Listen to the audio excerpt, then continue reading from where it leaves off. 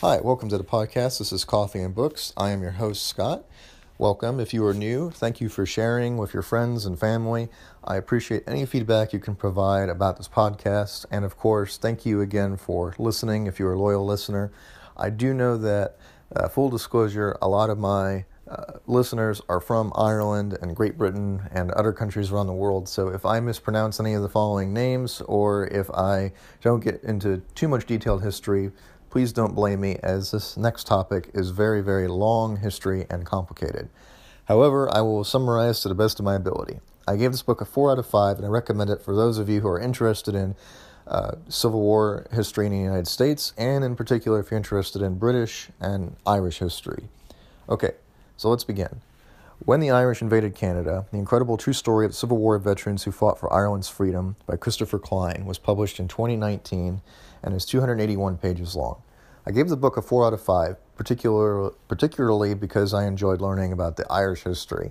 This actually connects to another book that I read not too long ago about the Troubles. So I was very glad to link up Ireland's history from the Troubles to the Easter Uprising and to before this, which is in 1866, 67, and 1870, when the Irish soldiers on both sides of the Civil War, the Confederacy, and the Union formed an army together to invade Canada.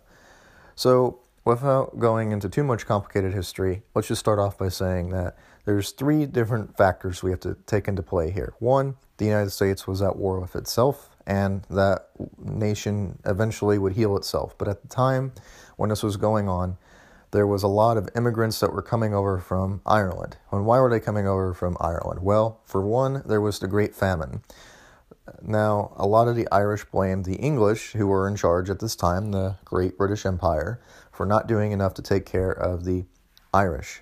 As a result, many influx of families fled for the United States for better homes and better countries. Some of those people were pioneers. Some of them fought again on both sides of the Civil War for freedoms that they believed that were being denied to them in Ireland. So the main characters of these books particularly involve heroes of the Civil War. Ulysses S. Grant, the generals that fought under him, played an active military role in trying to dissuade the Irish from invading Canada. More importantly, we have this long, complicated history of Ireland explained, and more importantly, explaining how in the world Canada is involved. Okay, so for those of you who aren't familiar with history and might still view history in a more modern lens, the United States and Great Britain have not always had the best relationship. After all, we were a former province of them. We eventually became our own independent country and separated away from everything that was Great Britain. Now, Great Britain is a very large empire and consisted of many territories around the globe. So at the time of this, the major factors in play here were, of course, Australia and Ireland and, of course, Canada, in addition to, of course, the United Kingdom.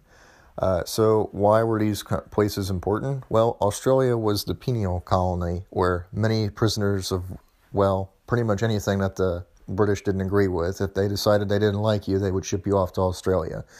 Some of these people escaped and managed to make it to the U.S., where, of course, their freedoms and ideologies were talked about and discussed in many heavily Irish towns and cities in the United States. Places like New York, Boston, but as far away as Wyoming, and of course St. Louis, Nashville, Cleveland, Cincinnati, pretty much any major city in the United States has a significant portion of Irish population at this time.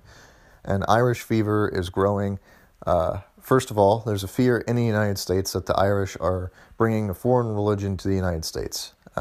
So the Catholicism was not very popular in the United States, and the Irish basically brought it over when they emigrated to the United States. They were seen as the lowest possible foreigners at the time.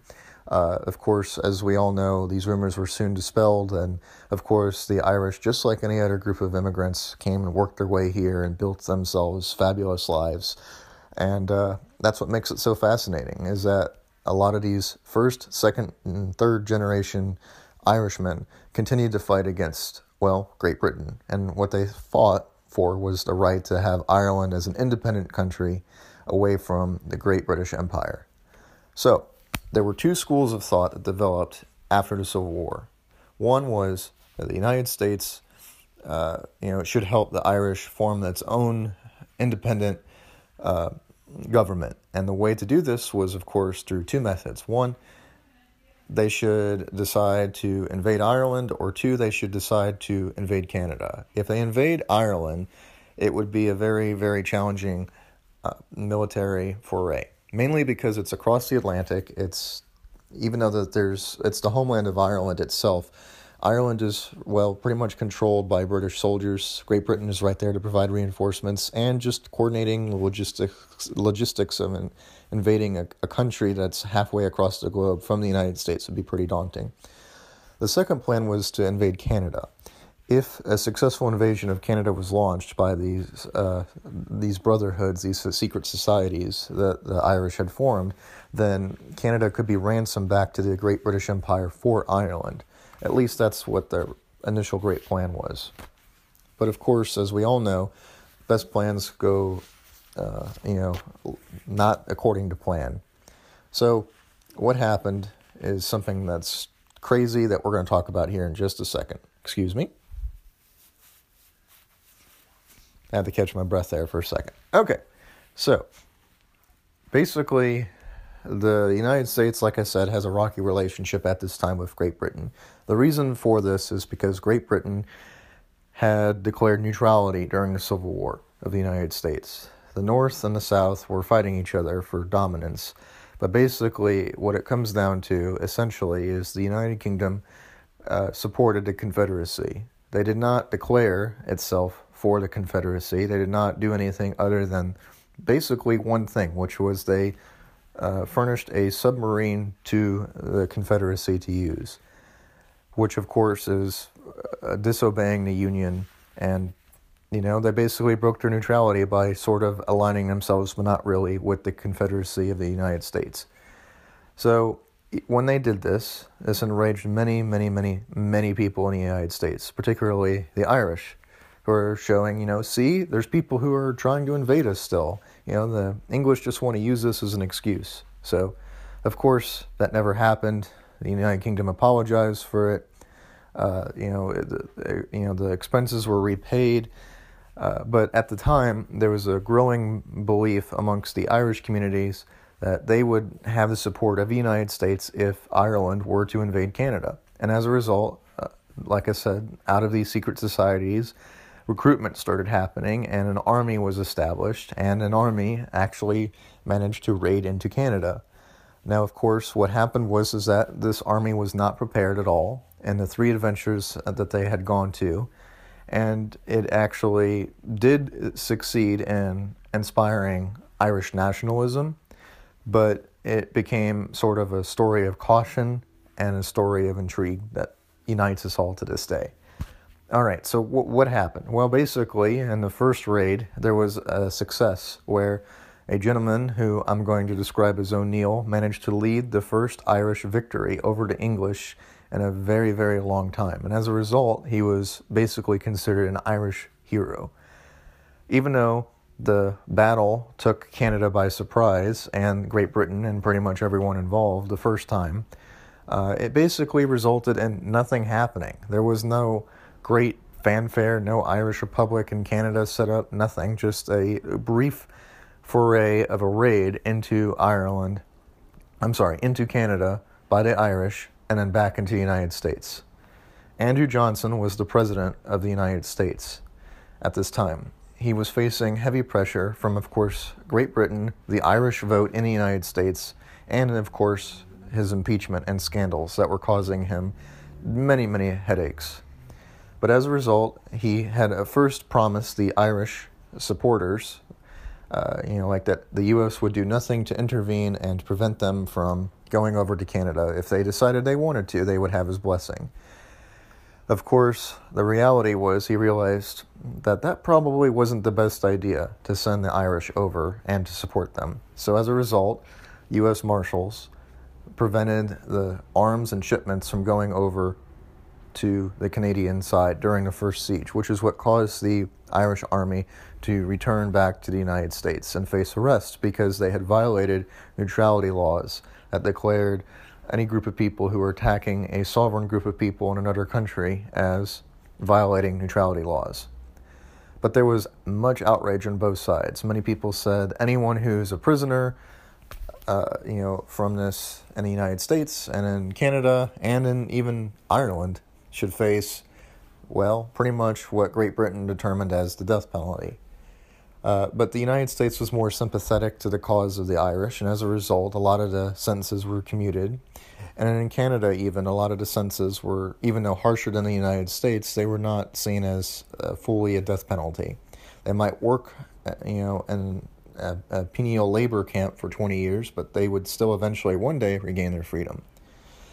But many small little bands of people would get together over the course of, like I said, 1860 to 1870, with O'Neill famously leading the charge into the territory. But like I said, after the second time, this happened and nothing came about, many of the supporters of Ireland pretty much stopped going over there. The first time they had the manpower but no guns. The second time it was, Canada, Great Britain, and the United States were prepared for it, of course, but there were no people who showed up, and as a result, the Irish army again had to return. And lastly, of course, the third foray was into, of course, Manitoba, which is very interesting to me that this is even a thing, but apparently there were a group of people who were French, Native American, mixed groups of people that were against Canada joining itself into like a confederacy with Great Britain, but these people were basically interested in aligning themselves with the Irish army that was invading, but then that did not go through according to plan. So then, of course, after the third foray and failure of the Irish to fail to invade Canada, the spirit or patriotism of the Irish in the United States at this time sort of dampened down until the 1915 uprising. So that's a later topic which leads into a many complicated issues and situations which still affect Great Britain and Ireland today. But let me just say this, that the seeds of the Irish Republic were sown when the people in the United States worked together, Union and Confederate soldiers who had just not long ago fought against each other, worked together to fight for what they believed was a righteous cause. And they blamed Canada, not because it was actually Canada's fault, but because Canada was a province of Great Britain. And as a result, they were the nearest target, and as a result, they attempted to do something that was unthinkable. The end result, of course, is that what we're left with today is some minor footnotes in history. But these footnotes, like I said, developed into what would eventually be the seeds of the empire that would form the Irish Republic in much later time periods, in the early 1900s. But of course, all of this is beyond my scope of history, and I just thought that I just loved learning about the Irish when they invaded Canada. Anyway, thank you for listening again. I hope all of you enjoyed this podcast, and thank you again for sharing. You can reach me at Scott, SCOTT, Bernstein, BERNSTEIN, 16 at yahoo.com. If you have any questions or you want me to read anything else, our next book is going to be about Marco Polo and Venice, but we'll see what's on the horizon in the future. I have an exciting announcement to make that I have actually managed to read 52 books out of 55 for the year, so I'm well on track to finishing my goal. Thank you again for listening to the podcast, and I hope all of you have a wonderful day. Goodbye. Hi, welcome to the podcast. This is Coffee and Books. I am your host, Scott. Welcome. If you are new, thank you for sharing with your friends and family. I appreciate any feedback you can provide about this podcast. And of course, thank you again for listening if you're a loyal listener. I do know that, full disclosure, a lot of my listeners are from Ireland and Great Britain and other countries around the world. So if I mispronounce any of the following names, or if I don't get into too much detailed history, please don't blame me, as this next topic is very, very long history and complicated. However, I will summarize to the best of my ability. I gave this book a 4 out of 5, and I recommend it for those of you who are interested in Civil War history in the United States, and in particular if you're interested in British and Irish history. Okay, so let's begin. When the Irish invaded Canada, the incredible true story of the Civil War veterans who fought for Ireland's freedom by Christopher Klein was published in 2019 and is 281 pages long. I gave the book a 4 out of 5, particularly because I enjoyed learning about the Irish history.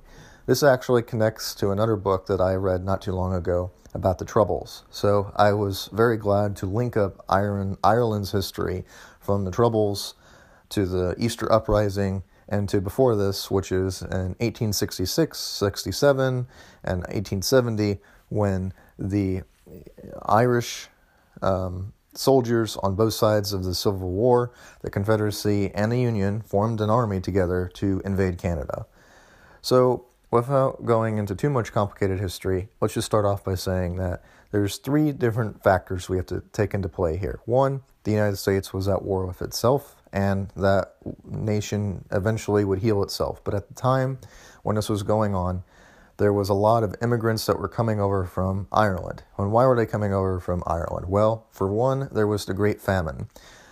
Now, a lot of the Irish blamed the English, who were in charge at this time, the Great British Empire, for not doing enough to take care of the Irish. As a result, many influx of families fled for the United States for better homes and better countries. Some of those people were pioneers. Some of them fought, again, on both sides of the Civil War for freedoms that they believed were being denied to them in Ireland. So the main characters of these books particularly involve heroes of the Civil War. Ulysses S. Grant, the generals that fought under him, played an active military role in trying to dissuade the Irish from invading Canada. More importantly, we have this long, complicated history of Ireland explained, and more importantly, explaining how in the world Canada is involved. Okay, so for those of you who aren't familiar with history and might still view history in a more modern lens, the United States and Great Britain have not always had the best relationship. After all, we were a former province of them. We eventually became our own independent country and separated away from everything that was Great Britain. Now, Great Britain is a very large empire and consisted of many territories around the globe. So at the time of this, the major factors in play here were, of course, Australia and Ireland and, of course, Canada, in addition to, of course, the United Kingdom. So why were these places important? Well, Australia was the penal colony where many prisoners of, pretty much anything that the British didn't agree with, if they decided they didn't like you, they would ship you off to Australia. Some of these people escaped and managed to make it to the U.S., where, of course, their freedoms and ideologies were talked about and discussed in many heavily Irish towns and cities in the United States. Places like New York, Boston, but as far away as Wyoming, and of course St. Louis, Nashville, Cleveland, Cincinnati, pretty much any major city in the United States has a significant portion of Irish population at this time. And Irish fever is growing. First of all, there's a fear in the United States that the Irish are bringing a foreign religion to the United States. So the Catholicism was not very popular in the United States, and the Irish basically brought it over when they emigrated to the United States. They were seen as the lowest possible foreigners at the time. Of course, as we all know, these rumors were soon dispelled, and of course the Irish, just like any other group of immigrants, came and worked their way here and built themselves fabulous lives. And that's what makes it so fascinating, is that a lot of these first, second, and third generation Irishmen continued to fight against, Great Britain. And what they fought for was the right to have Ireland as an independent country away from the Great British Empire. So, there were 2 schools of thought that developed after the Civil War. One was that the United States, should help the Irish form its own independent government. And the way to do this was, of course, through 2 methods. 1, they should decide to invade Ireland, or 2, they should decide to invade Canada. If they invade Ireland, it would be a very, very challenging military foray, mainly because it's across the Atlantic. Even though it's the homeland of Ireland itself, Ireland is, well, pretty much controlled by British soldiers. Great Britain is right there to provide reinforcements and just coordinating logistics of invading a country that's halfway across the globe from the United States would be pretty daunting. The second plan was to invade Canada. If a successful invasion of Canada was launched by these brotherhoods, these secret societies that the Irish had formed, then Canada could be ransomed back to the Great British Empire for Ireland. At least that's what their initial great plan was. But of course, as we all know, best plans go, not according to plan. So what happened is something that's crazy that we're going to talk about here in just a second. Excuse me. I had to catch my breath there for a second. Okay, so basically, the United States, like I said, has a rocky relationship at this time with Great Britain. The reason for this is because Great Britain had declared neutrality during the Civil War of the United States. The North and the South were fighting each other for dominance.